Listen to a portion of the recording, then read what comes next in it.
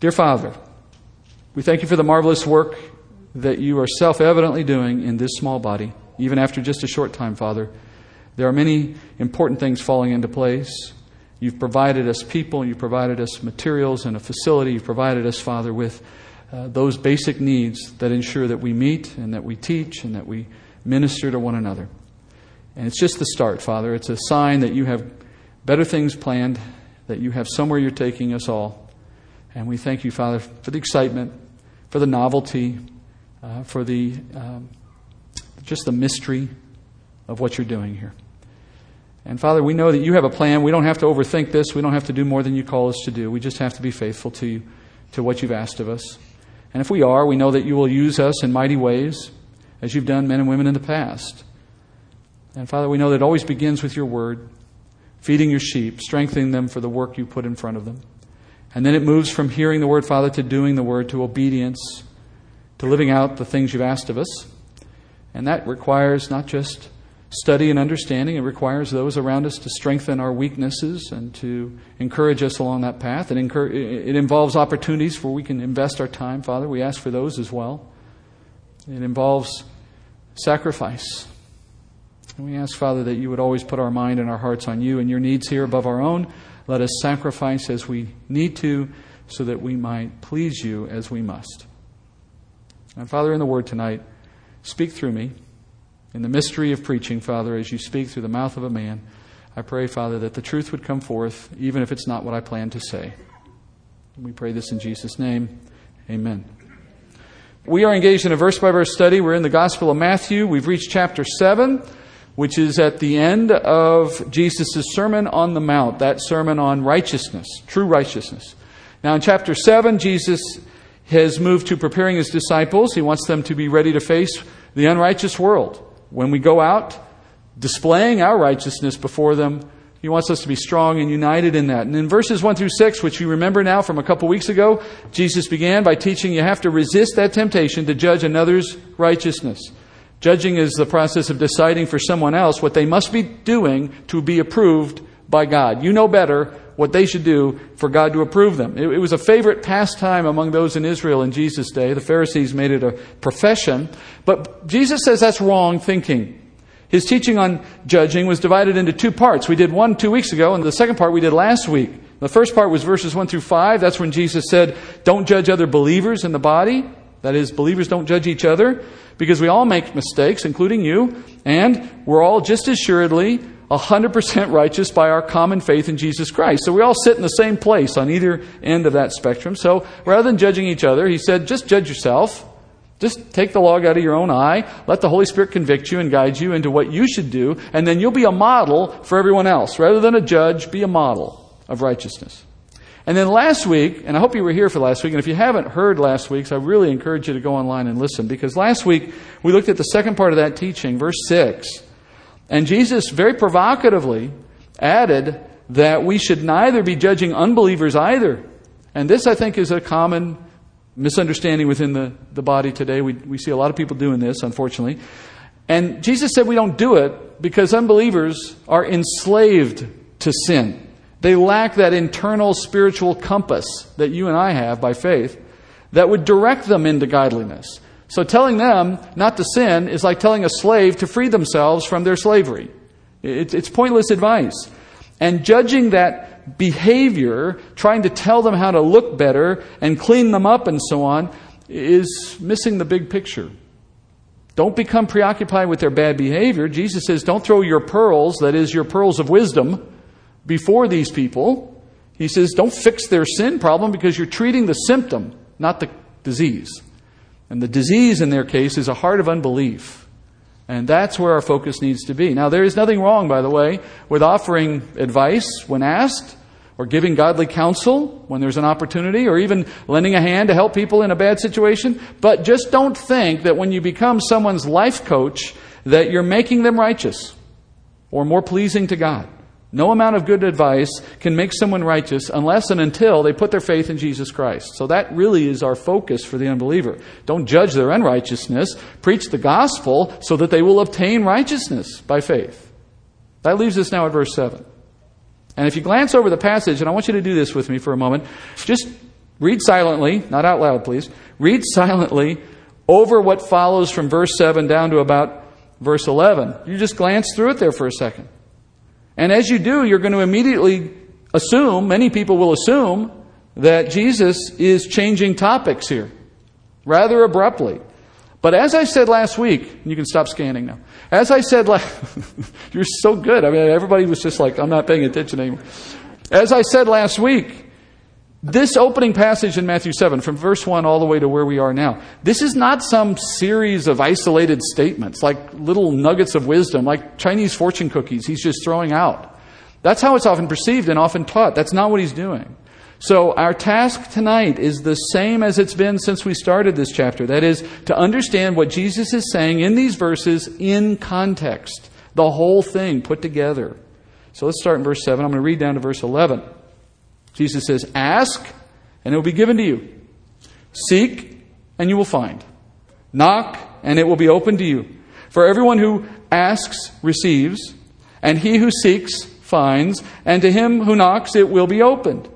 Or what man is there among you who, when his son asks for a loaf, will give him a stone? Or if he asks for a fish, he will not give him a snake, will he? If you then, being evil, know how to give good gifts to your children, how much more will your Father who is in heaven give what is good to those who ask him?"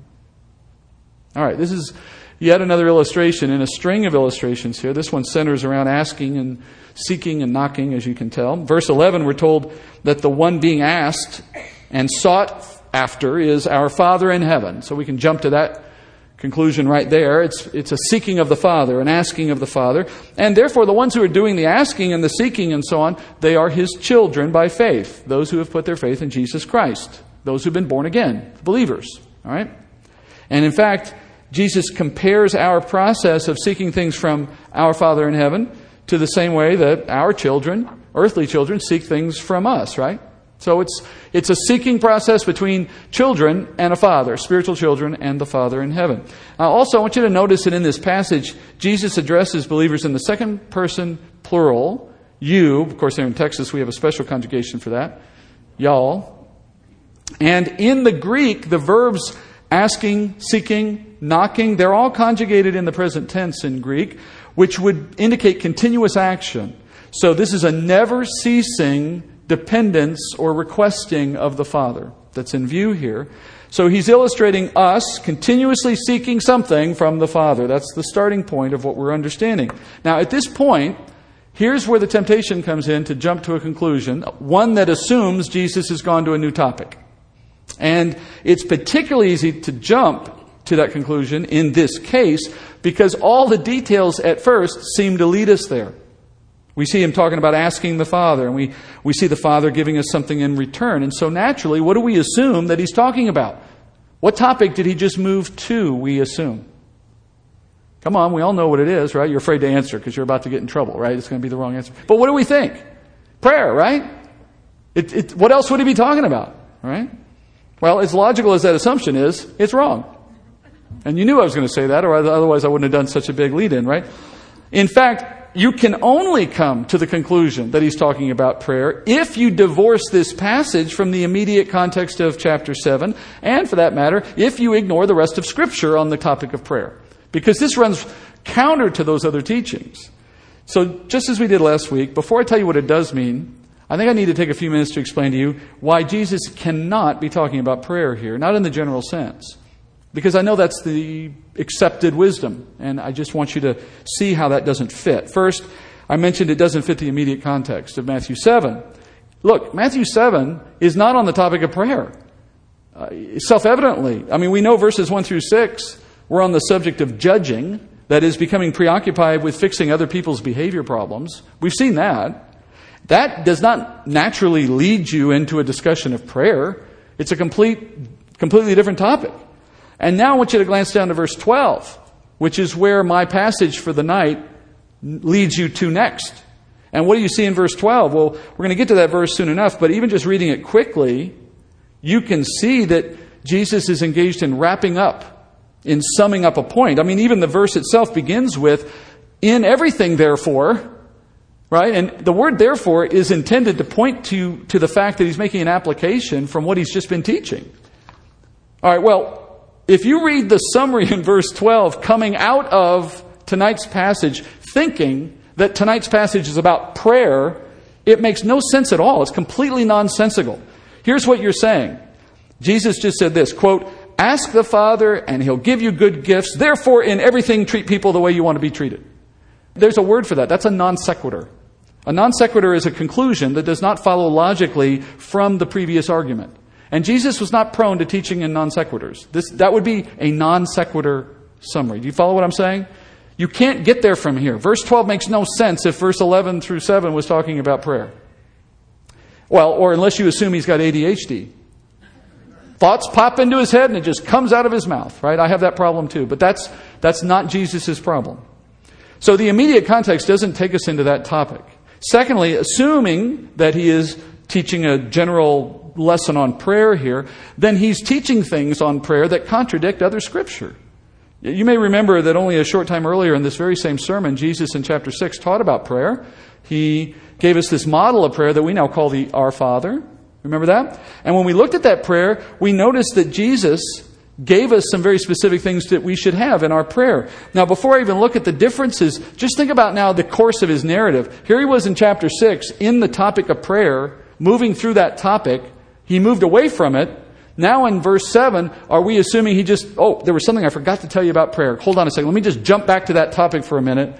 Here again, friends, that's not Jesus' style. It's not what you see going on in the Bible generally. It makes him look like he forgot something and he was forced to back up.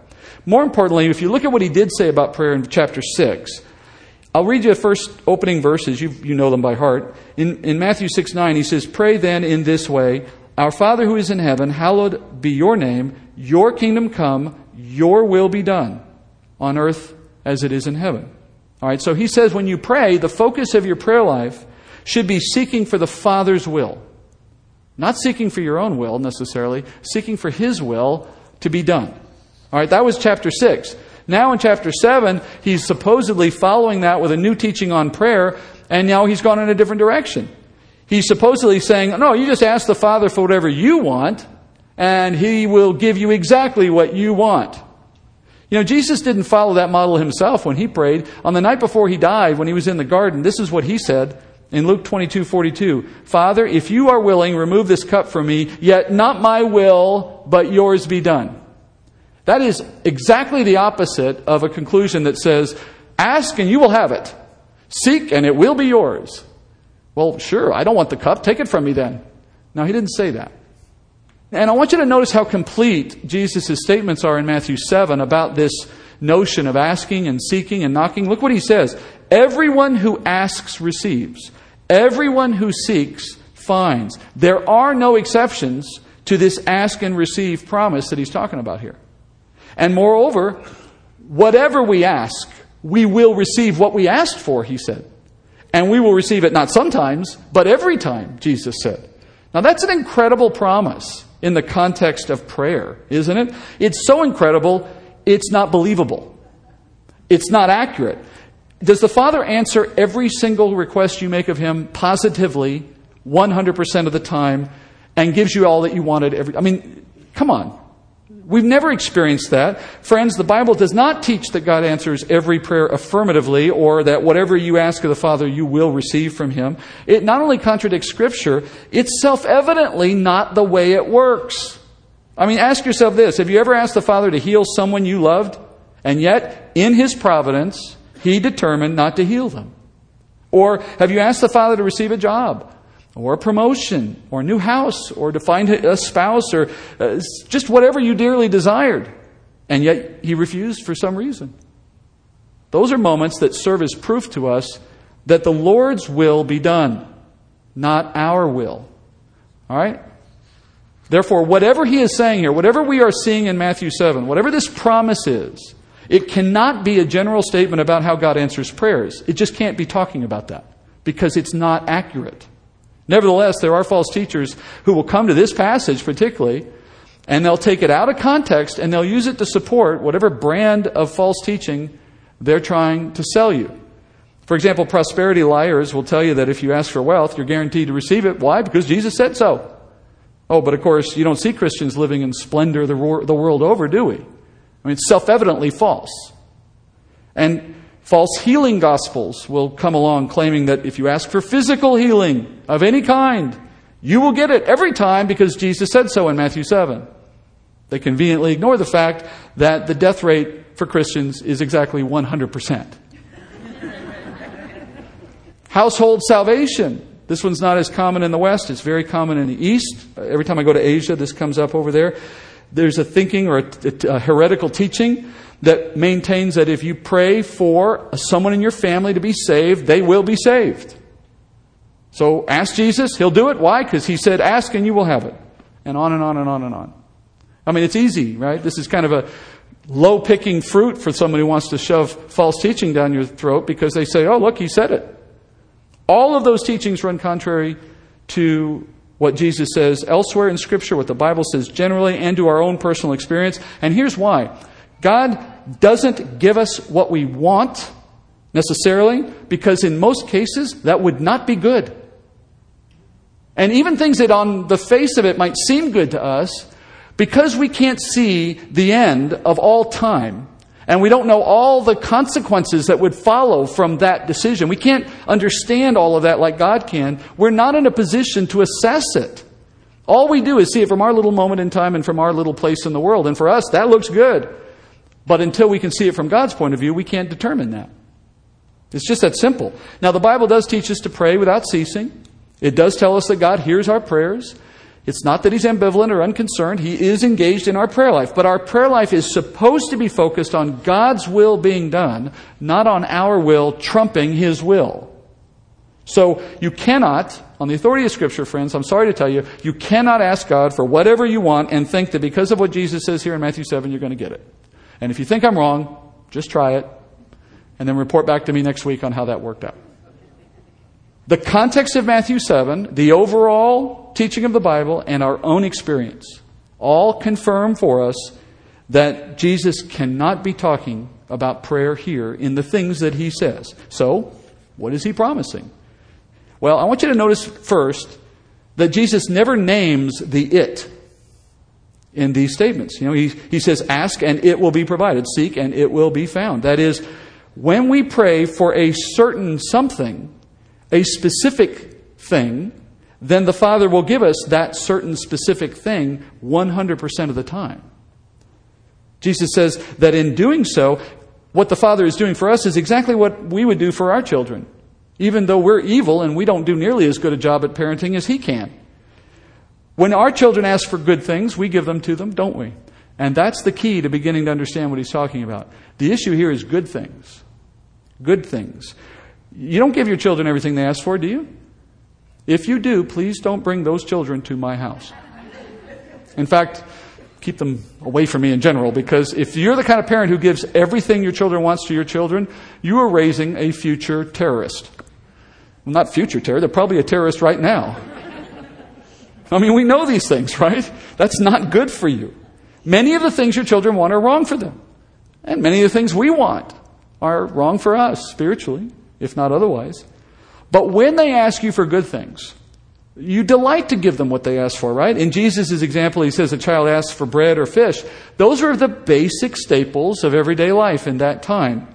They were the meat and potatoes of Jesus' day. I mean, naturally, if a child wanted more good food for them, well, then the earthly father isn't going to respond by giving them an evil gift. He's going to say, of course, son, have another fish. That's good for you. Likewise today, if your children ask you for good things, you give them those good things. And I would venture to say 100% of the time, if it's within your means. I mean, for example, if you have a child at the table who says, I want to eat more spinach or green beans, I'm not kidding, right? What would you say if your child says, Mommy, I really want more spinach? Here, have mine, right? Or if your young child came up to you in the evening and said, I really want to do more homework. Okay, let's go at it. Or can I go to bed a little early? I'm a little tired. I think I need extra sleep. Well, what if your teenager came up to you and said, you know what? I want to give up playing video games and social media and Netflix because I need to spend more time reading my Bible. What would you? Well, first you'd faint, and then you would say, of course, right? Or as they grow up and you have a young lady or a young man living in your house and they ask, Dad, can I work to earn the money for that car rather than you just giving it to me? Right? I mean, the point in all of that is when the desire is supporting the growth and maturity of that individual in the way that you prefer, why wouldn't you accept and promote it? I mean, you would only want the thing they want anyway. That's the good thing that Jesus says we give our kids. And friends, if you're not particularly good parents compared to God, and yet you've got that figured out, well, wouldn't God know that too? So kids, if you ask your parents for good things, you will get yes 100% of the time, because your parents want to say yes to the good things. And we do this even though we're sinful, and our Father does it even better. But in this case, we still need to understand, what is it, this good thing that Jesus says we will get 100% of the time? It's not spinach, right? What is it we're now looking to the Father for that is a good thing, that He is inclined to give us every time we ask for it? Well, the answer has to come out of the context. This is where we come back to the context question. What have we been talking about? Where is it going? How does this fit in? Well, what was He saying in the preceding verses? Well, in the preceding verse, 1 through 5, basically, Jesus has been talking about judging. Look at the one right before we started tonight. Verse 6, He was talking about holy things, not giving those to the unbeliever, which were godly insights on how to live righteously. Pearls of wisdom, as I said earlier. Don't offer those to unbelievers. They don't know how to use them. And before even that, in verses 1 through 5, He was talking about basically the same thing. Unsolicited advice on how to be righteous that we might offer to our brothers and sisters. So what's the context leading into verse 7? The context is on judging unrighteousness, judging unrighteous behavior. We cannot promote righteousness in others by placing ourselves in God's position, judging them, and then offering our advice to them. That doesn't equate to them becoming more righteous. What Jesus says instead is, why don't you just switch your focus around, look at yourself, take the log out of your own eye, concern yourself with your own behavior, make your own witness better, become a model for them instead of a judge for them. That's where we've been. Now, think about that prospect for just a second. That's pretty challenging. We went through it last time, kind of talking more about the mistake of offering advice. We didn't really get back to the point of the log question. But, it's fun to talk about logs sticking out of eyes and go through that. But it's a lot harder to actually address sin in our lives, right? That's the hardest thing about walking with Christ. Hands down. I think it's harder than persecution. I think actually if we get persecuted for our faith, something inside us sort of rises to the occasion. But the hard thing is when you're alone. When you're in your old life, your old haunting ground, your old friends, and the old side of you wants to do what it's always wanted to do, and now you're wrestling. That's a lot harder. That's the hardest thing about walking with Christ. It's hard to rein in your sin nature. It's hard to live out righteousness in a daily fashion. In fact, some days, living righteously feels darn near impossible for most of us. And we all know, I'm assuming I'm not the only one who feels this way in this room. Everyone knows this, right? Now, compared to that, it's a lot easier to dole out advice to other people, isn't it? Isn't it amazing how we can size up someone else's problem and we have immediately what they need to do? And most of the time we're probably right. It's not like I'm saying you're wrong. Most of the time you're probably right. But isn't it interesting? You can judge someone else's lack of righteousness in a moment, and you can see right through it, and you're like, I know exactly what you need to do. And if you just did these things, you would be righteous. But friends, here's the thing we have already learned. You're not actually fixing them. The advice isn't fixing them, because if truth be told, you can't even fix yourself with that method. How many of you are amazed by your own sin such that you have no concept where it comes from? No one feels that way. You know exactly what's happening, right? If handing out life advice was the solution to solving the problem of sin, then Dr. Phil would be the Pope. And we'd look for the Bible in the self-help section of the library. That's not how it works, right? You cannot talk yourself out of a problem, can you? You can't name it, claim it, speak it out, do all these silly things you hear from other people. You know that's true. You know that when you're trying to deal with your own sin problem, you know your sin better than anyone else. You can feel it coming. You know that you're doing something wrong. You know you're about to do something wrong before you do it. How many people are like, oops, I had no idea I just did that. Right, come on. That's what you say to your spouse, but that's not actually. So we know that it's wrong and we keep doing it. Hopefully we're doing it a little less over time, but the question becomes, how does it become less over time? How? It cannot be because you learned that you shouldn't do it. You already know that. But yet, there is a process of becoming less sinful, of sanctifying our walk. And when your sin and the consequences of sin come crashing down on your head, how helpful are those Job's counselors that come alongside you in those moments and try to help you out of your problem by giving you lots of good advice about how you shouldn't have done what you did? Did it ever work? And even if their advice is accurate, it's not news, right? Because here's the truth. Your sin problem is not for a lack of information. It just isn't. The problem is we lack the moral strength to put the knowledge into work to control our sinful desires, our sinful flesh, which is why judging other people's bad behavior is of no advantage in the fight that they're engaged in for the sake of Christ. You haven't helped them because they already know what you're telling them. So in verses 7 through 11, what Jesus says in effect is, stop searching on earth for answers that can only come from heaven. You all need godly counsel, yes. But even more than that, you need spiritual strength to put that counsel into action in combating your sinful flesh. And that strength to fight your sin nature comes from above. So Jesus says, as you're contemplating taking out logs from your own eye or becoming a better witness to unbelievers, turn to your Father in heaven for help. And you know what? He will give it to you every time you ask. Every time. Ask for strength to overcome your sin. You will have it. Seek for righteousness in some particular context. You will find it. Knock on the door and the Lord will open and come to you and He will make His home with you. That's what He's promising.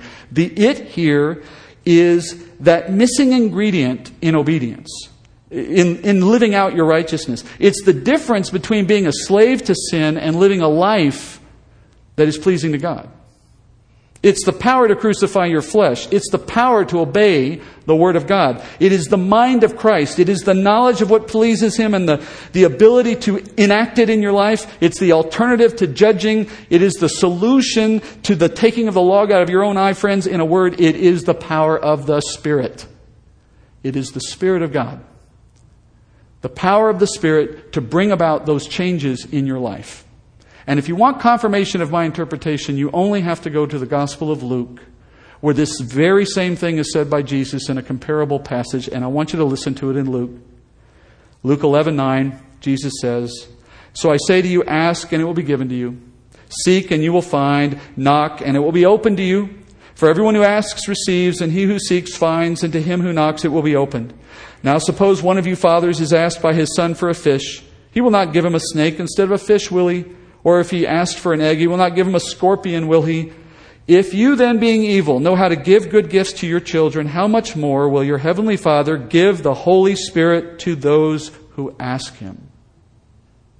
That's the it. It's the Holy Spirit, friends. Not money, not healing, not whatever you dream up. It's one thing. It's the Holy Spirit. The Spirit is the thing you ask for, and as you ask for the Spirit, the grace to overcome your sin is given to you by means of the Spirit. That's a request the Lord answers 100% of the time, because it's like asking for more spinach. It's like asking for more time to read your Bible. The Lord delights to hear His children saying, "Can you give me more grace to combat the sin in my life?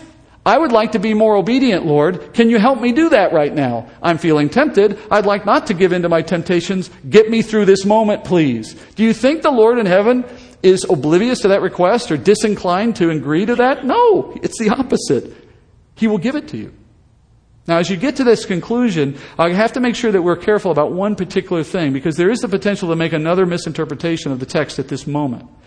That is, Jesus is not saying, ask for the Holy Spirit and you will receive the Holy Spirit. That's not what He's saying. All believers already have 100% of the Holy Spirit indwelling them from the moment they believe in Jesus Christ. You cannot parse out the Holy Spirit.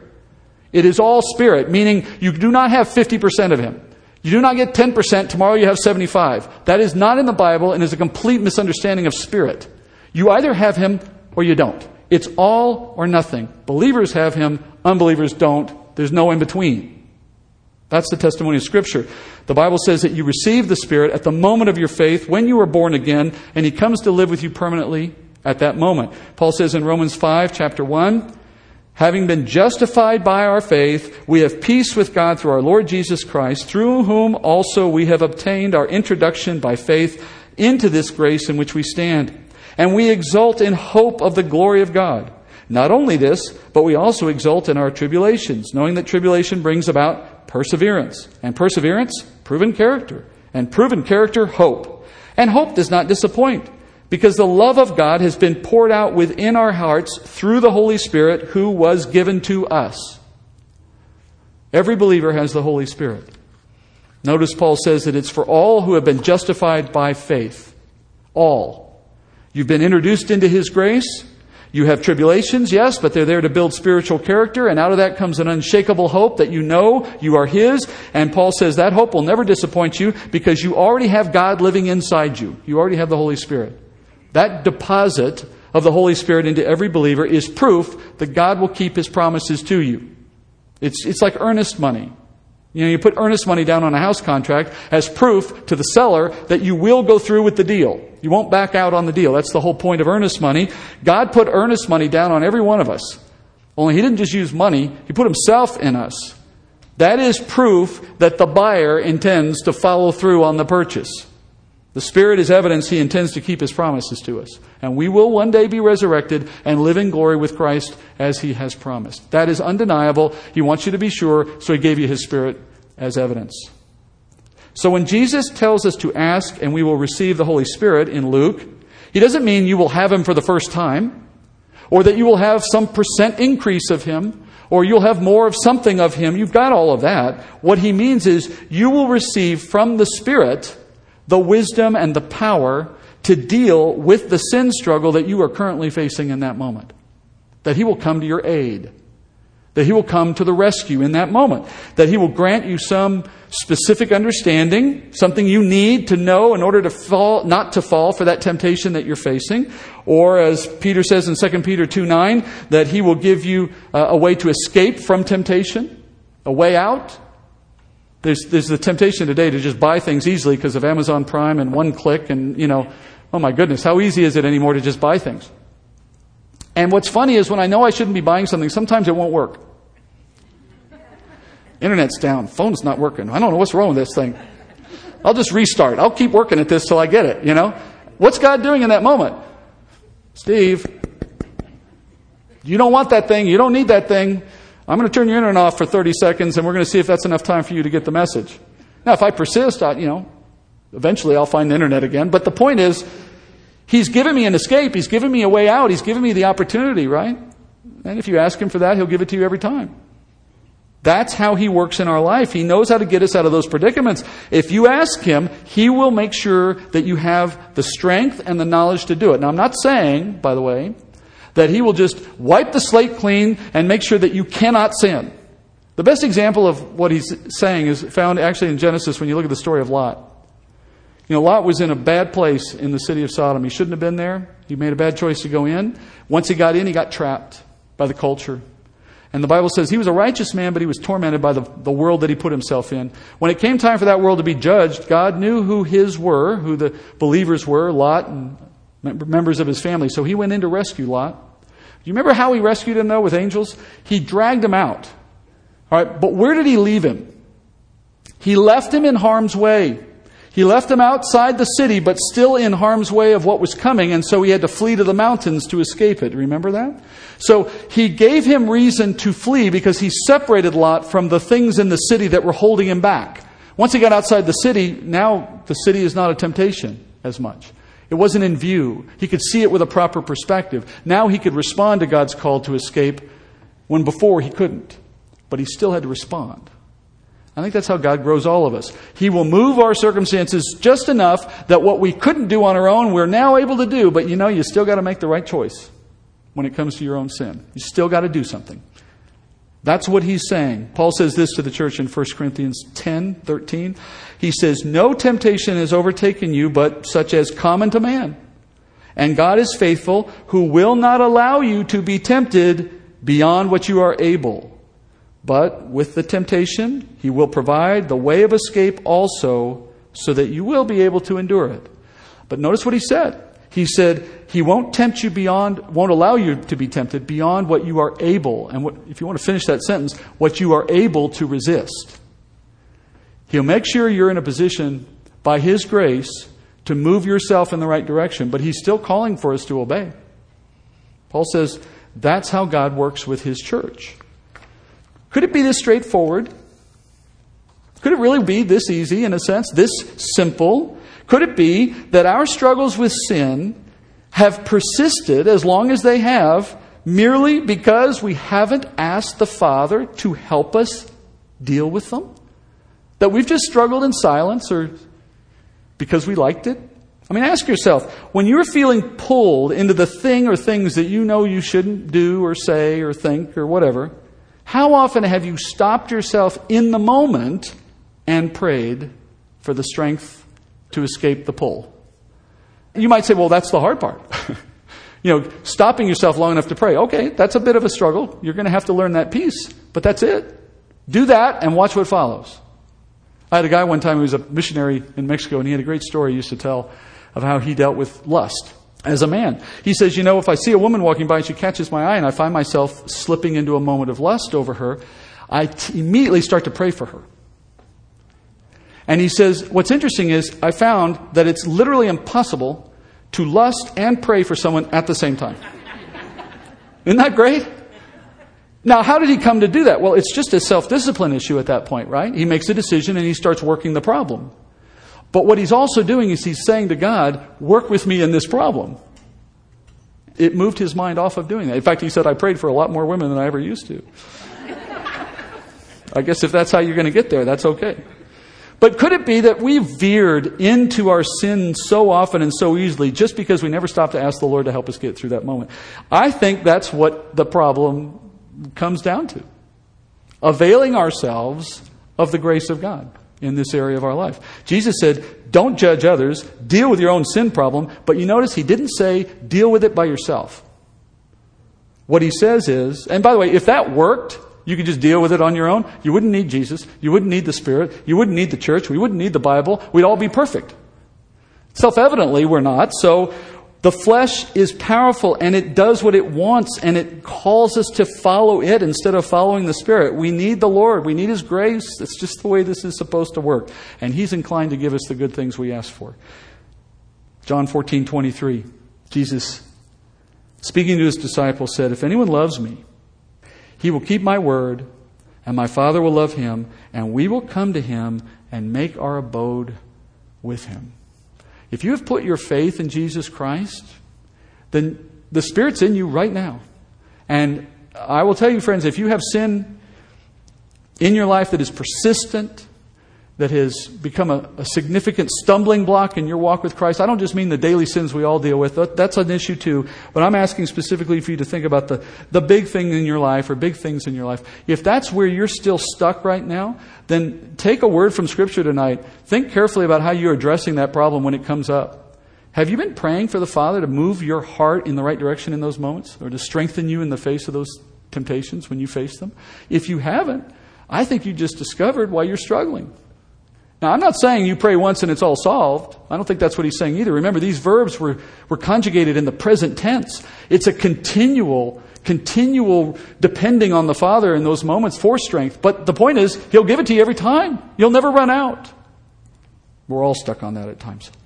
I hope you'll take encouragement from what we're learning here tonight. That as the Father has turned to us in Christ and said, stop judging one another and don't even tell the unbelieving world how to behave. Work on your own problem. He followed that by saying, and let me help you with that problem. Just ask, and I will give it to you. I will give the Holy Spirit strength to you to deal with these issues. Think about that this week. Let's pray. Dear Father, on behalf of those who are gathered here tonight, I pray, Father, that you would forgive all of us for our unwillingness and our oversight in not asking for you to support our struggle against sin. How many bad things have we engaged in our life because we didn't do that? Because we fought this on our own or indulged ourselves without concern. But whatever the case, Father, we We see now we could have chosen a different path. We could have put ourselves on our knees and asked you to take us away from those moments, and you said you would do it. And so, Father, we look forward now to a walk with you that is different. A walk, Father, that works in your power, not our own, and seeks to please you by listening to the Spirit in us rather than ignoring it. Father, help us to take what we've learned tonight, put it into action. I pray, Father, each one of us would be doers of this word, because how powerful is a church, Father, that is walking in the Spirit? How amazing would it be to model righteousness in the way that's possible by following? But, Father, for any who are struggling tonight, for any who are still wrestling with something that may have given them little hope, may have robbed them of their joy, may have even caused them to question whether they are truly yours. Reassure them, Father, by the Spirit that is living in them. They are no less righteous. They are no less yours. They are no less destined for glory. They are no less beloved. They are no less a member of the body of Christ. They are no less qualified to serve you. They are no less able to witness for you. They are no less anything, Father, for they are everything only in Christ anyway. We are all, Father, only something in Christ. But also, Father, encourage their hearts tonight in what they've learned so that they might see a way out. They might pray, seeking what you can offer them in the Spirit to overcome the sin that they know so well.